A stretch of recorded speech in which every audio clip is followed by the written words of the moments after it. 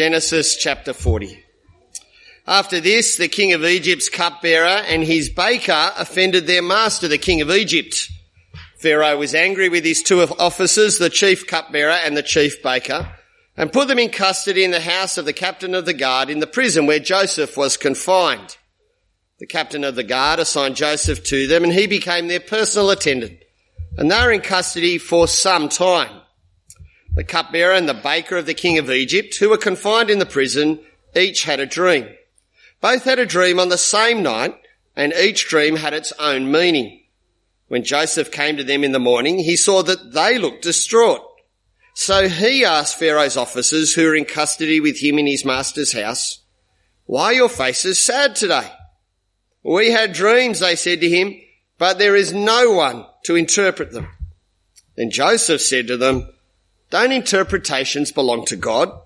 Tell me your dreams." So the chief cupbearer told his dream to Joseph. "In my dream there was a vine in front of me. On the vine were 3 branches. As soon as it budded, its blossoms came out and its clusters ripened into grapes. Pharaoh's cup was in my hand, and I took the grapes, squeezed them into Pharaoh's cup, and placed the cup in Pharaoh's hand." "This is its interpretation," Joseph said to him. "The 3 branches are 3 days. In just 3 days, Pharaoh will lift up your head and restore you to your position. You'll put Pharaoh's cup in his hand the way you used to when you were his cupbearer. But when all goes well for you, remember that I was with you. Please show kindness to me by mentioning me to Pharaoh and get me out of this prison. For I was kidnapped from the land of the Hebrews, and even here I've done nothing that they should put me in the dungeon." When the chief baker saw that the interpretation was positive, he said to Joseph, "I also had a dream. 3 baskets of white bread were on my head. In the top basket were all sorts of baked goods for Pharaoh, but the birds were eating them out of the basket on my head." "This is its interpretation," Joseph replied. "The 3 baskets are 3 days. In just 3 days, Pharaoh will lift up your head from off you and hang you on a tree. Then the birds will eat the flesh from your body." On the 3rd day, which was Pharaoh's birthday, he gave a feast for all his servants. He lifted up the heads of the chief cupbearer and the chief baker. He restored the chief cupbearer to his position as cupbearer, and he placed the cup in Pharaoh's hand. But he hanged the chief baker, just as Joseph had explained to them. Yet the chief cupbearer did not remember Joseph. He forgot him. This is the word of the Lord. Thanks be to God. There's an outline there in your newsletters, and there'll be an opportunity, God willing, for questions at the end if you've missed out in any of our series. We're working through Genesis over 7 or 8 years. They're all online, usually Sunday afternoon. The videos or the sound recordings are there on our website. Let me begin with a question. I think this is actually the question this passage asks us. How do you interpret life? How do you interpret life? What framework do you use to make sense of the world around you and your experiences in that world? And we all have a way of interpreting life. We all have a framework for making sense of the world we live in, the events and the experiences and the world we navigate. And it's actually pretty important for us as God's mob to spend time thinking about how we make sense of the world. What framework do we use? It's an important question, on a macro level. How do I make sense of this drought? How do I make sense of that fire? How do I understand this war or that cultural movement or this political event? That's important on a micro level. How do I make sense of this relationship at school, that workplace decision, this moment of loneliness, that day of elation, that time that seems so amazing or perhaps so miserable? How do you make sense of life? I suspect Joseph had plenty of those moments to reflect on, didn't he? To ask that question, to make sense of the world he's living in. And I think he makes a statement in Genesis 40 that helps us understand how crucial God is for making sense of life. Let me pray. Father, thanks for your word. Thank you for how familiar it is, but thank you, Father, for how you often apply it to us in an unfamiliar way, in a way that brings us face to face with who we are and face to face with who you are and face to face with this world. Father, please do that today by your Spirit. In Jesus' name, amen. I'm at point 2 on the outline. We're in a section of Genesis from chapter 39, verse 21, through to the end of chapter 41. There's really just one big section, but to fill a preaching roster, I've broken it into 3. It's really one section that's got to hold together from beginning to end, and it's dominated and explained by 2 phrases. The first is the one that Dan helped us understand last week in chapter 39. If you've got your Bibles there, 39:2, verse 3, verse 21, verse 23, the Lord was with Joseph and extended kindness to him. We're reminded that everything happening to Joseph is within the Lord's understanding and presence. And Dan actually helped us remember last week that the name used for God here is really important, isn't it? See how it's there in your Bibles, all capitals, L-O-R-D. That's the personal, relational name of God that he gives to his mob that he's committed to. God's made a covenant. Remember that word? A binding agreement with his mob. A covenant with Abraham's family. And through that family, God has said he's going to do something to the world. I'm going to reverse the curse. I'm going to bring my approval to the world. I'm going to bring my blessing. God's committed to that promise. And he's committed through every generation of Abraham's family, Abraham to Isaac, to Jacob, and now through Jacob's boys, and in particular Joseph. Dan helped us remember last week that this is by God's grace. Joseph is a snot when we first meet him, isn't he? He's a ratbag. He's a typical boy who's got dreams and aspirations, and he wants to tell the world how important he is. And so he does with his dreams, doesn't he? Which immediately gets all of his brothers offside. But there have been changes in Joseph up until now, but not to the point where he deserves anything God gives him. It's all by God's kindness. It's not as if God looked down and went, oh, there's a spark of potential in that young man. No, there was nothing to recommend Joseph to God. In fact, that's the case right throughout every generation of this mob. Who was Abraham when God spoke to him? He was an idol-worshipping old man who couldn't have kids. Who was Isaac? A weak and a vacillating man who looked after number 1. Who's Jacob? He was the second-born, scheming, grasping son. Nothing to recommend this family. And as we've heard time and time again, they're completely dysfunctional. And yet the Lord's with them. And the word used there in verse 21 of chapter 39 is really important. He extended kindness to them. He extended chesed, faithful, committed, unending love that displays God's commitment to his promise. It's the summary word for God's conduct in the covenant. Chesed, kindness, relentless, faithful love. And so the Lord never neglected or abandoned Joseph or the family of Abraham. And so that phrase, that first phrase that binds this whole section together, helps us understand what's happening to Joseph in jail. Is he alone? He's not alone, is he?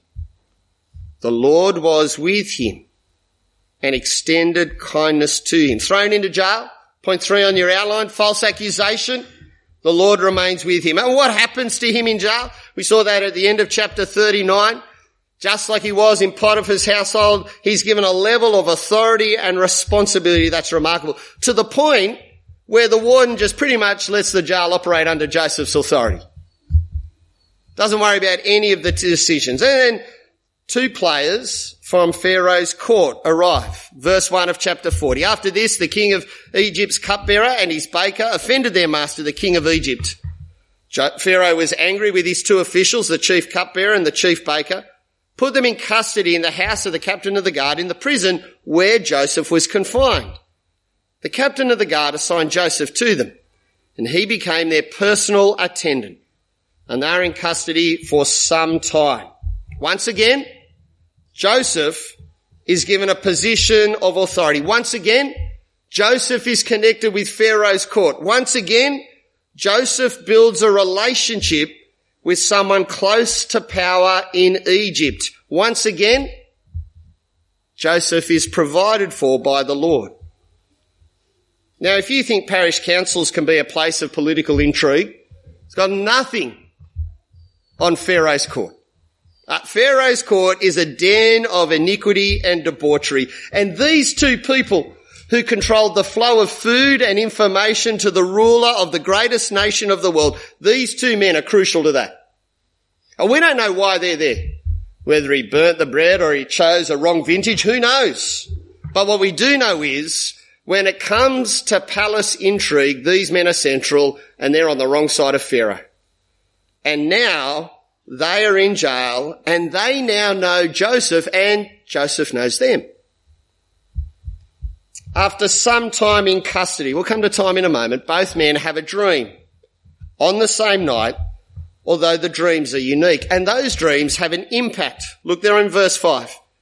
The cupbearer and the baker of the king of Egypt, who were confined in the prison, each had a dream. Both had a dream on the same night. Each dream had its own meaning. When Joseph came to them in the morning, he saw that they looked distraught. So he asked Pharaoh's officers who were in custody with him in his master's house, "Why are your faces sad today?" "We had dreams," they said to him, "but there is no one to interpret them." In a culture where dreams were seen as a visitation from the gods. You know, when you fell asleep, the gods visited. And they did so in dreams. Dreams are significant. Dreams are important. These men are vulnerable and have been visited, to their understanding, by the gods, and they don't know what to do with it. Literally, it has made them sick. Joseph comes in and he notices their appearance. Do you notice this is probably not a question Joseph would have asked 11 years ago? He's now been in slavery in prison for 11 years. When we left him, when he met those brothers in the paddock, I don't think he would have asked this question, would he? He wouldn't have cared about those around him. He was looking after number one. Notice the change as the Lord was with him and extended kindness to him. These men are vulnerable. Their dreams are obscure. They have a desperate desire for an explanation that deals with that knot in their stomachs. And Joseph is concerned about them. "We had dreams," they said to him. "There's no one to interpret them." Then Joseph said to them, "Don't interpretations belong to God? Tell me your dreams."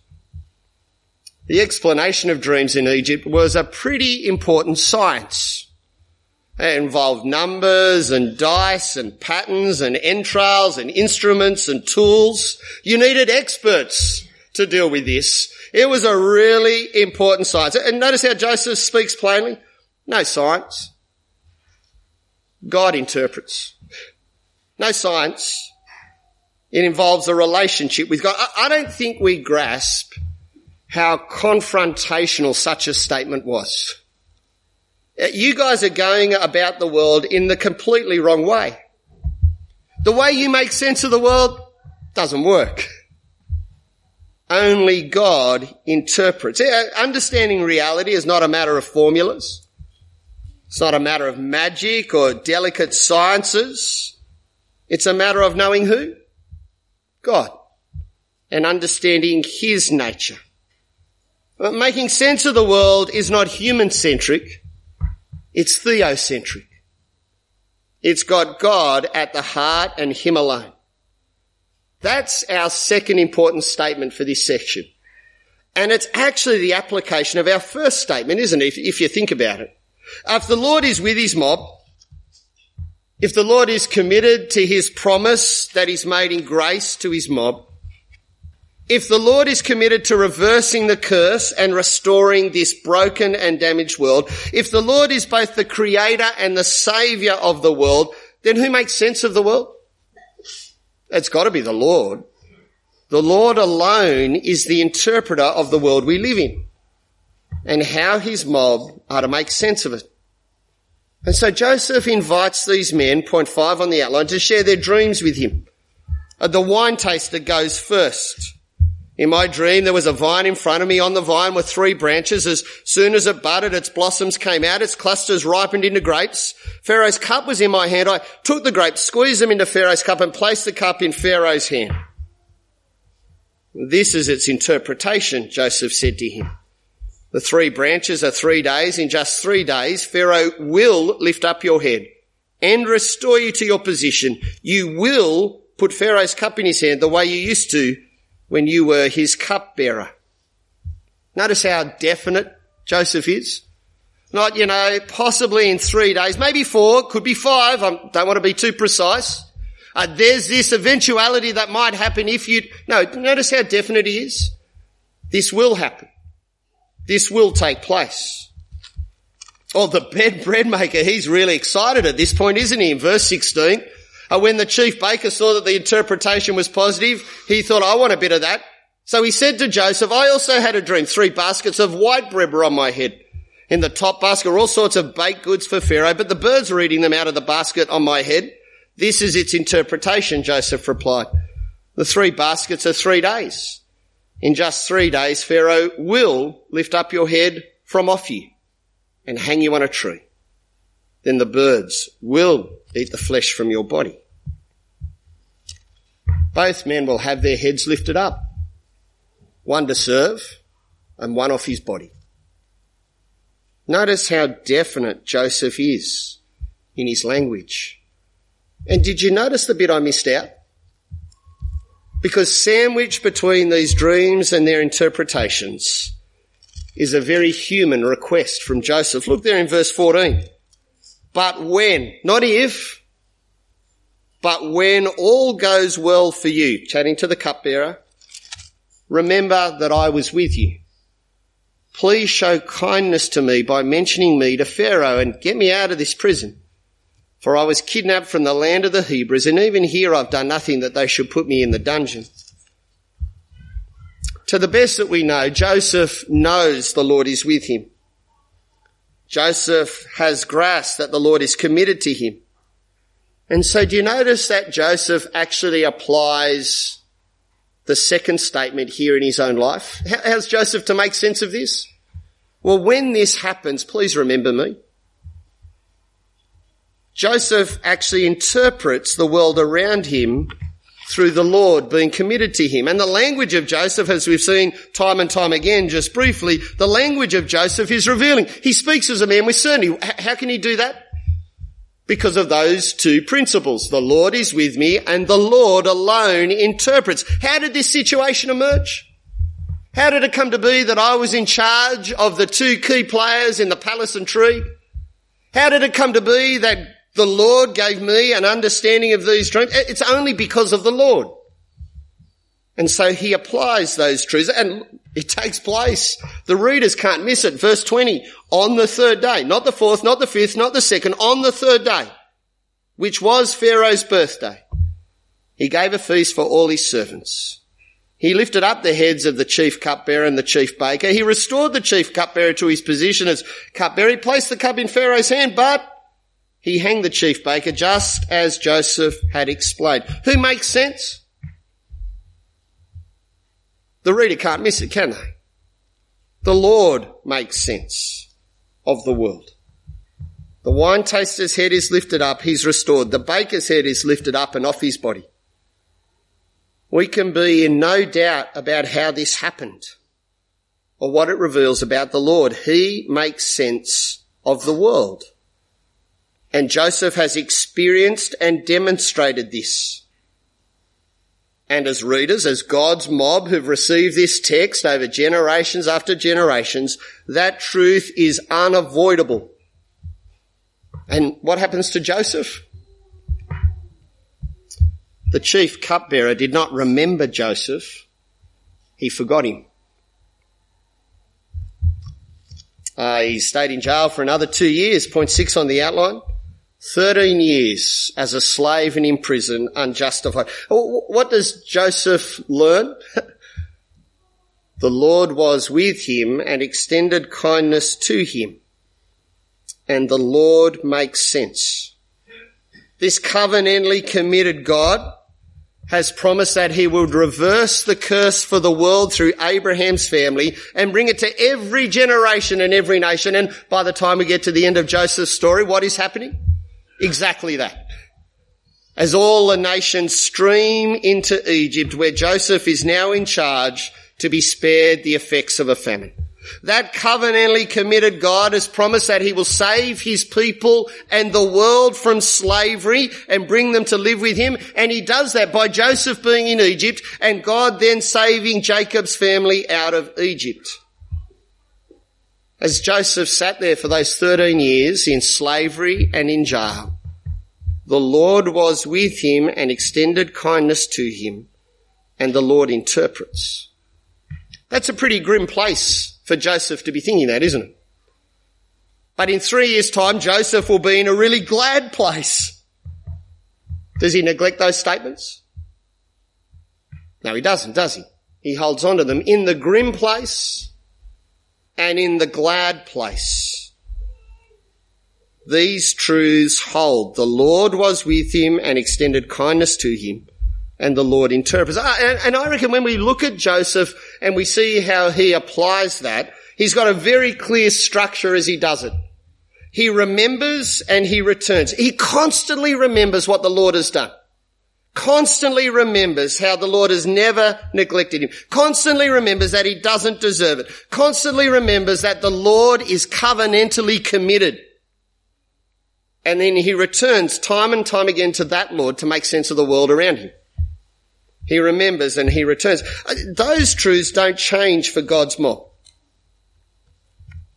Whether it's a grim place or a glad place, those ideas don't change. Then Jesus came with them to a place called Gethsemane, and he told the disciples, "Sit here while I go over there and pray." Taking along Peter and the two sons of Zebedee, he began to be sorrowful and deeply distressed. And he said to them, "My soul is swallowed up in sorrow to the point of death. Remain here and stay awake with me." Going a little further, he fell face down and prayed, "My Father, if it is possible, let this cup pass from me, yet not as I will, but as you will." Then he came to the disciples and found them sleeping. He asked Peter, "So couldn't you stay awake with me 1 hour? Stay awake and pray so that you won't enter into temptation. The spirit's willing, but the flesh is weak." And again, a second time, he went away and prayed, "My Father, if this cannot pass unless I drink it, your will be done." He came again and found them sleeping because they could not keep their eyes open. As Jesus prays in a grim place, he remembers, doesn't he? His Father hasn't neglected him. His Father is there with him, the covenantally committed God. And as he prays in that grim place, who does he return to make sense of the world around him? Whose will?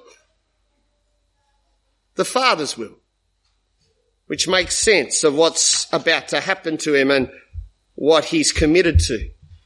It happens again for Paul, another man who is in a grim place. Well, we don't want you to be unaware, brothers, of our affliction that took place in the province of Asia. We're completely overwhelmed. Has anyone had that experience? Completely overwhelmed, beyond our strength, so that we even despaired of life. However, we personally had a death sentence within ourselves so that we would not trust in ourselves, but in God who raises the dead.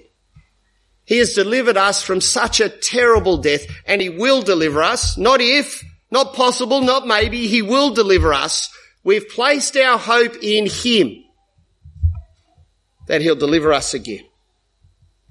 As Paul recounts, he remembers the evidence of God's commitment to his mob. God raised Jesus from the dead. How present and committed is the Lord. And as Paul recounts that, he returns to that truth so that he trusts in the Lord to make sense of the world around him. Joseph displays a template for God's mob.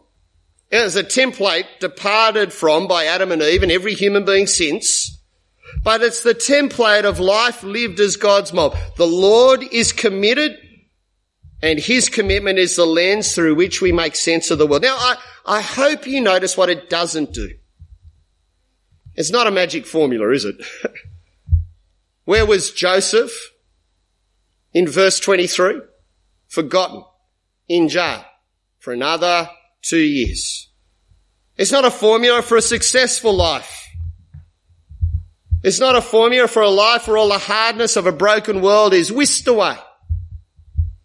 No. It's a reminder of the time frame of the Lord's commitment. 13 years a slave and in jail. Remembering that the Lord is committed and that the Lord makes sense. Is that the way we make sense of the world? Is that the framework we use? We remember and return? Or do we remember and return to other truths? Other aspirations, other expectations? Now, I'm going to be blunt. I'm not going to give you an application that's going to work through all of your life situations at this moment. Because all of us are different, aren't we? Some of us will go to Monday and be in a playground at recess or lunch. Some of us on Monday will go to a workshop as an apprentice or overseeing a number of people labouring on machinery. Some of us are newly married or long married. Some of us are widowed or widowers. Some of us are single. Some of us are retired or have a young family. Some of us are a young man trying to work out how to lead his family, and some of us are a grandmother trying to learn how to relate to grandkids. Some of us are actually interested in the wider world, and some of us just want to stay within the council boundary. We're all different, aren't we? And so I'm not going to give us a detailed application because we'd be here by lunch and we don't have enough sausages. But in each instance, the template remains, doesn't it? The Lord is with me and the Lord interprets. Remember and return. In fact, God's given us all of the resources to do that. He's given us his word, bookended by prayer. And it's freely available. He's given us his community, where we read his word, bookended by prayer. And return and remember. Joseph's template reminds us of the commitment of the covenantal God to his mob. To reverse the curse of sin, a commitment that works towards the restoration of the prayer of that first man in the grim place. What was his name again? That was Jesus, wasn't it? Joseph's template asks us, as one of God's mob, is this how I make sense of the world? Let me pray. Father, thanks for your word. Thanks for Joseph. I thank you that he remembered and returned.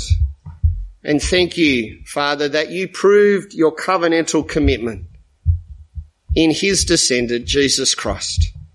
Father, thank you that this is not just the template of people, but it's actually the template of your Son, who prayed that prayer in Gethsemane before he brought to fulfillment your commitment. Father, as we go out into the world on a macro and a micro level, help us to think about the way we make sense of the world. And Father, as your people, return us to these truths.